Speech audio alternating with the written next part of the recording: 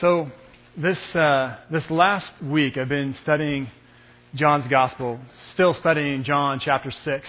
Last week, if you remember, we talked about how Jesus said, "I am the bread of life who've come to give you life, the true bread from heaven." And I've been studying this passage, continuing to work through it. Actually, this chapter 6 of John's Gospel is 70-some verses long, and it's all one connected story. We're just taking bits and bits at a time. But this week I've been listening to Jesus and listening to Him again say, "I am the bread of heaven who's come down." Come down to give life to the entire cosmos. We translate it as world, but in Greek it's cosmos, the entire world. And I'm realizing again and again and again that Jesus has come down on mission. That God has this mission in our world. And at verse 33, and we're going to read it here in a minute, Jesus says, "I am the bread of heaven who's come down to give life to the whole world." And as you read that sentence, I begin to realize, I hope that we're all realizing, that this is a profoundly missional text. Profoundly missional thing that Jesus says. That He's coming down from His place in heaven to come, to bring God's kingdom, to save people, to restore us, to reconcile us to our Father in heaven. And as you read throughout John's Gospel, you realize that Jesus talks about this a lot. About saving. About reconciling us. About redeeming all of creation. About establishing God's reign on earth. But here's the next thing I began to realize. If Jesus is this Savior on mission, this God on mission, if He's on mission, then we who follow Him, we're on mission too. If we're following Jesus, it makes us missionaries too. Now I feel this passion in me, this desire to make God known, to make God and His kingdom known, to help bring our friends and our neighbors into a meaningful relationship with Jesus, praying for the Holy Spirit to transform people's lives, praying for God to bring the fullness of His peace, the justice and the mercy, the joy and the celebration, the bounty of God's peace on earth. I have to tell you, more and more I feel like my role as pastor is growing also as missionary in our community. Spending time with our friends and neighbors and encouraging them in faith. Helping them see that God is calling them.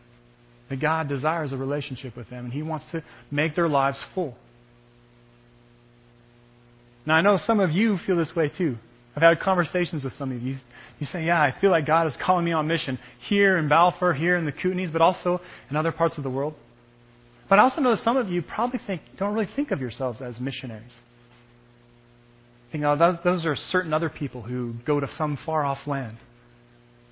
But I have to tell you, the more I read the Gospels, the more I'm convinced that following Jesus makes us missionaries too.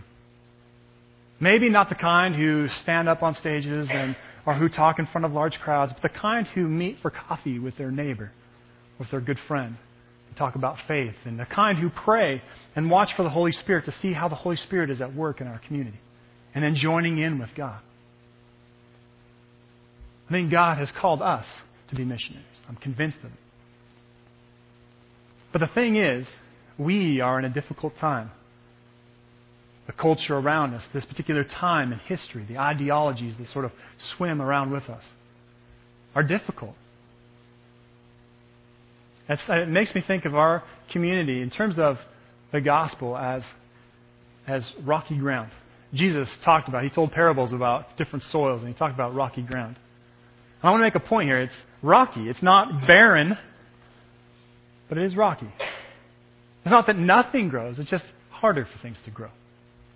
And it's interesting, as I talk with people in our community, as I listen, I hear kind of three kind of main themes. One is people are skeptical.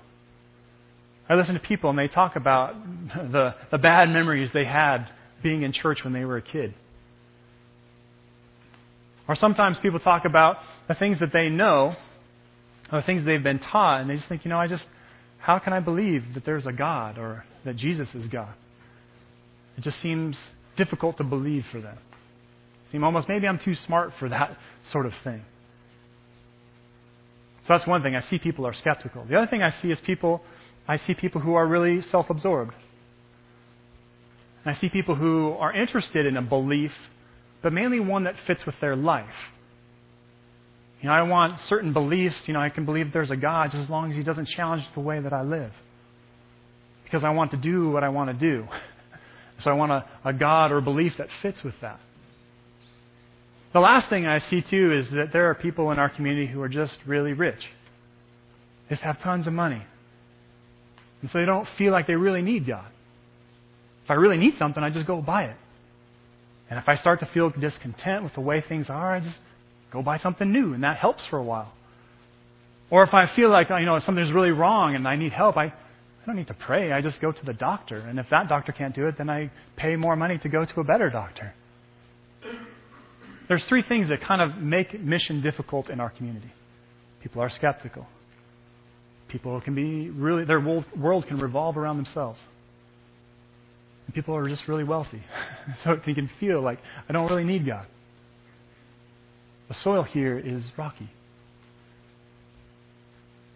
And the thing is, I find that the rockier the soil, the harder it grows, the harder that I work at it, which isn't so good. The harder I try to do it under my own strength, the harder I try to plant seeds and then make them grow, right? Has anybody ever tried to make a seed grow? How's that gone for you? No. I mean, we can plant seeds, we can cultivate soil, we can pour water, but we can't make things grow.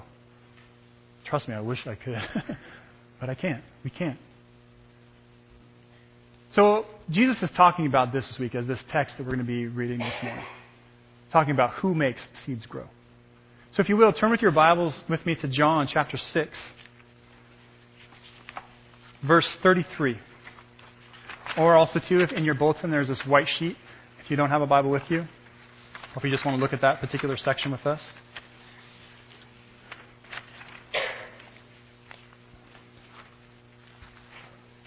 So this is partway through the conversation. For those of you who weren't here this last week, just before this, Jesus took 5 loaves and 2 fish and fed 5,000 people. And they were stuffed full. And then they tried to make him his king, and then he kind of slipped away up to a mountain quietly to pray. His disciples left across a boat, and Jesus joined them walking on the water in the middle of the storm. He calmed the storm and then brought his disciples to the other side. When all the other people kind of the next day, when they realized that Jesus wasn't there anymore, they came looking for him. And this is sort of the conversation that they have, or the part of it, partway down. So listen to this story again, or to these words again. So Jesus is saying to them, "For the bread of God is he who comes down from heaven and gives life to the world." "Sir," the whole people who were gathered there, they said, "From now on give us this bread." Then Jesus declared, "I am the bread of life. He who comes to me will never go hungry, and he who believes in me will never be thirsty. But as I told you, you have seen me, and still you do not believe. All that the Father gives me will come to me, and whoever comes to me I will never drive away. For I have come down from heaven not to do my will, but the will of him who sent me. And this is the will of him who sent me, that I shall lose none of all that he has given me, but raise them up at the last day. For my Father's will is that everyone who looks to the Son and believes in him shall have eternal life, and I will raise him up on that last day."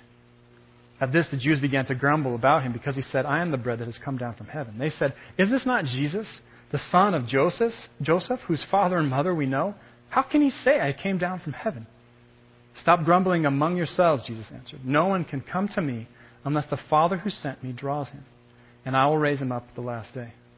It is written in the prophets, they will all be taught by God. Everyone who listens to the Father and learns from him comes to me. No one has seen the Father except the one who is from God. Only he has seen the Father. I tell you the truth. He who believes has everlasting life. I am the bread of life. Your forefathers ate the manna in the desert, yet they died. But here is the bread that comes down from heaven, which a man may eat and not die. I am the living bread that has come down from heaven. If anyone eats of this bread, he will live forever. This bread is my flesh, which I will give for the life of the world." So as I hear this text, as I hear Jesus speaking, I realize, and it's pretty plain there, pretty apparent. Jesus says, ultimately, no one comes to him unless they are drawn by the Father. Now, God can use all sorts of things to draw people. But ultimately, it's not in the stuff. It's not in the programs or the apologetics or the arguments. It's God who draws. It's the Father who draws people to Jesus. Now, the thing that's hard about this is there's this part, and if you read through the Gospels, you get this sense that there's just a lot of people who just won't follow Jesus. As you read through the Gospels, you hear that there are large crowds who just won't follow Him. It's hard to hear. It's one of the hardest parts of the Gospel for me is that there's just a lot of people who will not follow. God will draw them, but they just won't follow. I mean, Jesus was talking here to a group of people. He said there are people who will see, but they won't believe. People who see what God is doing, and yet they still won't believe. It's hard because we want people to follow. We want people to experience this life, to see who Jesus is. And yet, there's some who just will not.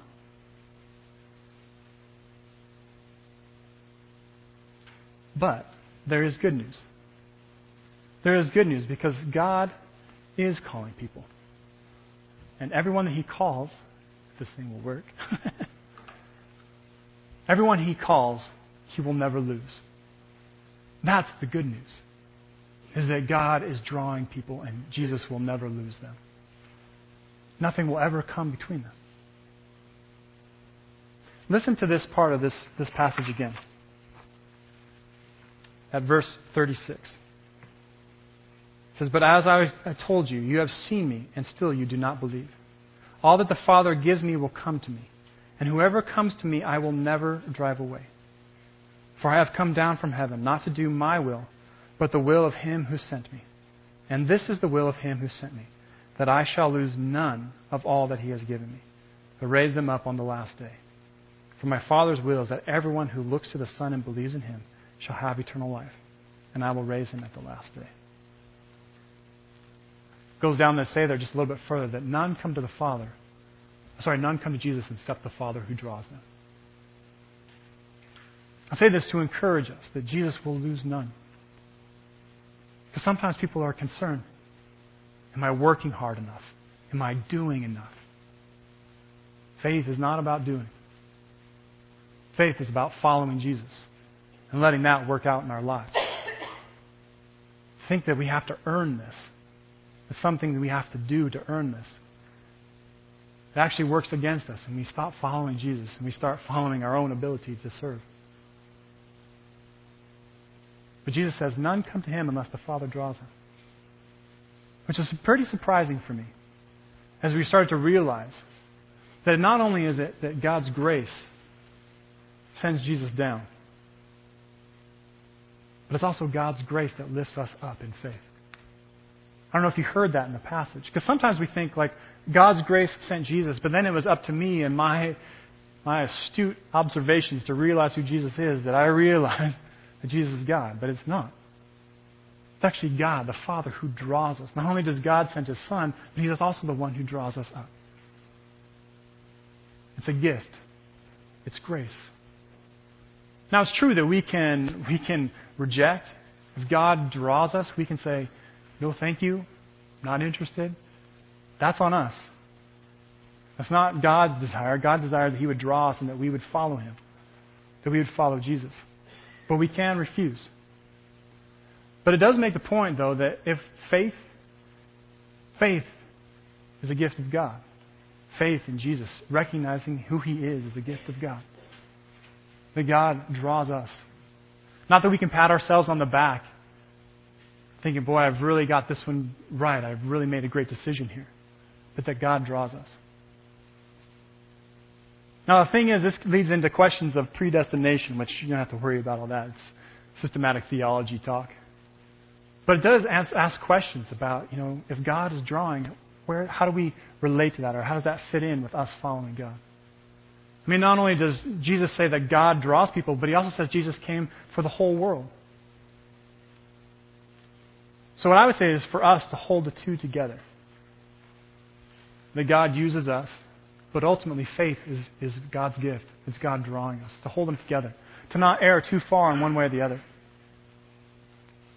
I remember talking with some friends of mine. I used to serve in a Reformed church. I have a very high view of predestination, or a very high view that it's God who draws only, almost like fate. And there were some people in the church who had been faithfully, in my mind, faithfully following Jesus for years, and yet they were still uncertain if they were drawn or not. They had such a high view, or such an extreme view of election, or who's in and who's out. They didn't even know if they were in. They didn't even know if their relationship with God was real. And I talked with others, and sometimes, too, the Reformed churches had not had a very large history of mission, because they kind of thought, well, God will just draw who He draws, so it doesn't really matter what we do, which is not at all what Jesus says. Jesus keeps saying, it matters. And in fact, I'm sending you out. How many times in the Gospels do you remember Jesus sending out His disciples?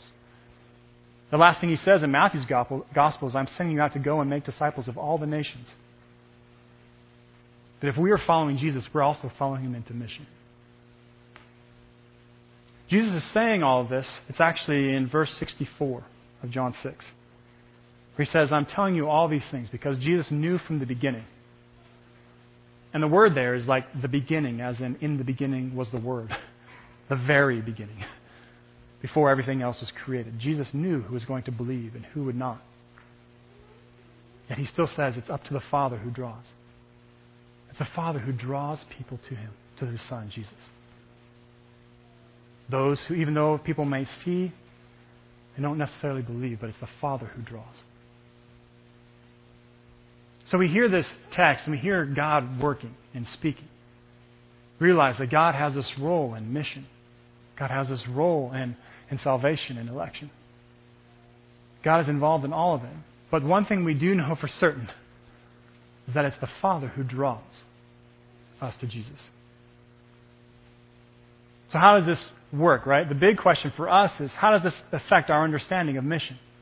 How does this affect our lives and the way we live? Well, first thing I realize is that it reminds us what we can't do. As we hear this passage, we realize what we can't do. We can't make people follow Jesus. And I hear the Holy Spirit speaking directly to me at this, because I try so hard. I want to plant that seed, and then I want to make that seed grow. But it's not me, it's not us who makes people believe. It's not our techniques, it's not the programs, it's not the words or the arguments that we use. It's God who draws. And when I'm in the right frame of mind, when I'm more lucid, I thank God for that. I praise God that it's not up to me. That I can't do things to manipulate people. But it's still hard. My heart breaks. My heart aches for people in our community, people in my own family. That they would know, that they would realize who Jesus is. They would realize who He is and begin following Him with their lives.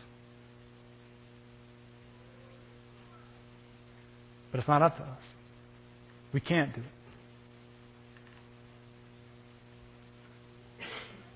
That's not to say that we ever give up, though. We've got people in our families. Many of you have people who are close to you. We never know when God is going to finally, or when God is going to draw them, or when they're going to finally respond to God drawing them. And so we keep praying for them. We keep encouraging them. Never giving up. But at the same time, realizing that it's not up to us to do it. So that's the first thing, how it affects our lives. We realize what we can't do. But in realizing what we can't do, we are clear, or we are good, or set free to realize what we can do. And it's crucial that we do it, that we pray. That we pray that God would draw people. That God would draw our neighbor or our friend or that person in our family that we care about. That God would draw them, that they would realize who Jesus is. God is working on me in this. To keep praying for people. Because the more that I realize that it's not up to me, the more I rely on God, which is what I should have always been doing. I'm kind of ashamed to admit it, but I think I've coming through a time when I used to think that mission was about 80-20. Kind of hate to say it, but 80% me, all the stuff I'm doing, the ways I'm ministering to people, and about 20% God, just, Him to kind of put the icing on the cake. I was so wrong. It's 100% God. It's 100% our Father in heaven who draws people. And so we pray. The more I realize this, the more I pray. I'm praying all the time now. When I think of people, I pray for them. I have friends in our community who either don't quite realize who Jesus is, or they realize but they don't care. And I pray for them all the time, that God would draw them. Keep praying unceasingly. Paul talks about this. When we realize it's not up to us, we begin to realize that it's up to God, and that causes us to pray. The other thing, too, that I realize is that praying doesn't mean that we're just sidelined. But we still have seeds to plant. Faithfully planting seeds in people's lives.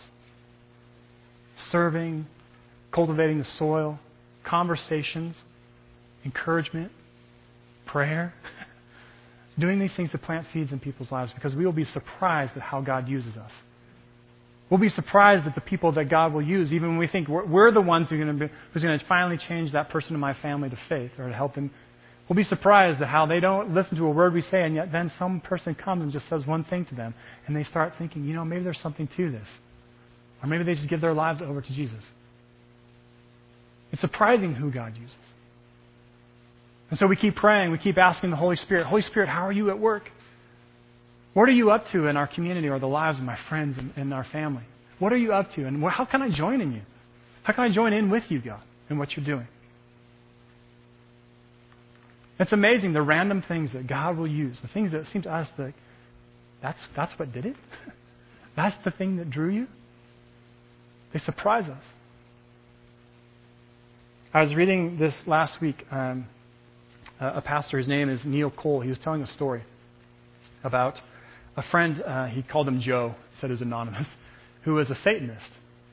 And he was coming to their gatherings in a coffee shop.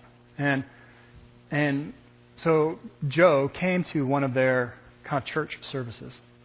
And Neil had a friend who was a missionary and an apologist, had all these great, reasons why people should believe. And so he kind of put them together, and he said, wait to see what would happen. And so he had this friend who'd been a missionary for a long time and knew all the arguments. And he starts talking with Joe, his friend who's a Satanist. And he starts talking to him, Jesus was either a savior, a liar, or a lunatic. And he starts getting into it. And he gets just, to the first part, he's, Lord or liar. And pretty soon Joe says, wait, let me finish this one for you. The Satanist finishes the article for him, or the argument for him. He says, yeah, I read that one too. I love C.S. Lewis, and I love the stuff that he writes. So basically, this Satanist friend totally blew this missionary apologist out of the water. Just said, yeah, thanks, but no thanks. I've heard all that before. Well, then later, Joe was at one of their services again, and this new believer is a girl named Michelle. She just began following Jesus. And they went out to go have a smoke together after the service. And Neil was pretty concerned for her because she just began following Jesus. She just began. She was new, really impressionable. And he was kind of like, make sure I connect with her, that he doesn't totally mess her up or confuse her. But he was so surprised at what happened. Because Joe went on, he's a really smart guy, brilliant. He starts talking to her about all these reasons, all these things, and Michelle basically says, Joe, you're way too smart for me. I can't even keep up with what you're saying. She said, but I do know this. I used to go to bed every night realizing that there was nobody, or thinking that nobody cared whether I got up the next morning. I was completely alone. And then Jesus found me. And now I realize that I was never alone. That I am never alone. And that was the end of the conversation. And a few weeks later, Neil talks about, he says, Joe came up to him and said, I'm thinking about changing religions. I'm either going to be a Buddhist or a Christian. And he said, smartly, he said, rather than saying, why do you want to be a Buddhist? He said, why do you want to be a Christian? And he said that his friend Joe, the Satanist, then went on for an hour trying to explain to him why he should become a Christian. It's amazing how God works. You see, in our minds, it should have been the guy who had all the arguments, the missionary, the guy who knew all the answers. It should have been him who changed Joe's mind. And yet it was this girl, this young woman who just come to faith, who spoke right to the heart of what Joe was wrestling with. God uses amazing things. He uses surprising things and people and random things that we'd think, how does that help? And yet God uses them because it's God who's drawing.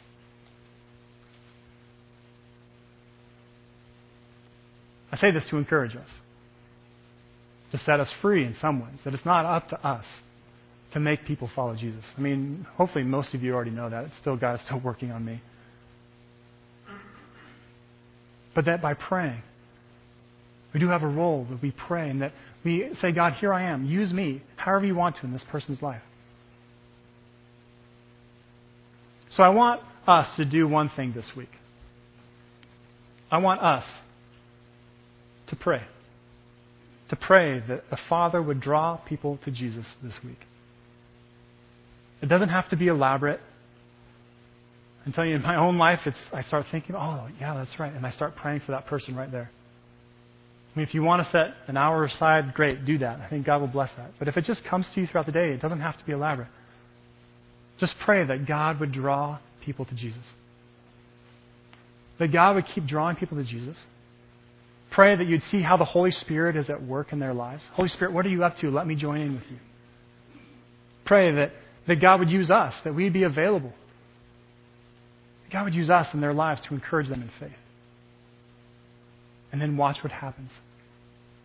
I think we are going to be amazed. I'm convinced that we will be amazed at how God works in people's lives this next week if we will pray that way. I've noticed in the last few weeks people coming and visiting. People who I haven't seen in a long time coming here and visiting. Curious about who Jesus is. I think that is God drawing you. I think that is God the Father drawing you. Bringing you here. So that you can hear about Jesus, how deeply He loves you. How He has saved us and meant to reconcile us to our Father in heaven. How He's coming to establish God's kingdom on earth. I believe that is God's Spirit drawing you. And I see the link. Deb was talking about it today. The link between prayer and seeing people coming. God drawing people to Jesus. So this week I want us to do one thing. I want us to pray. Pray that the Father in heaven would draw people to His Son. And then watch to see what He does. Amen.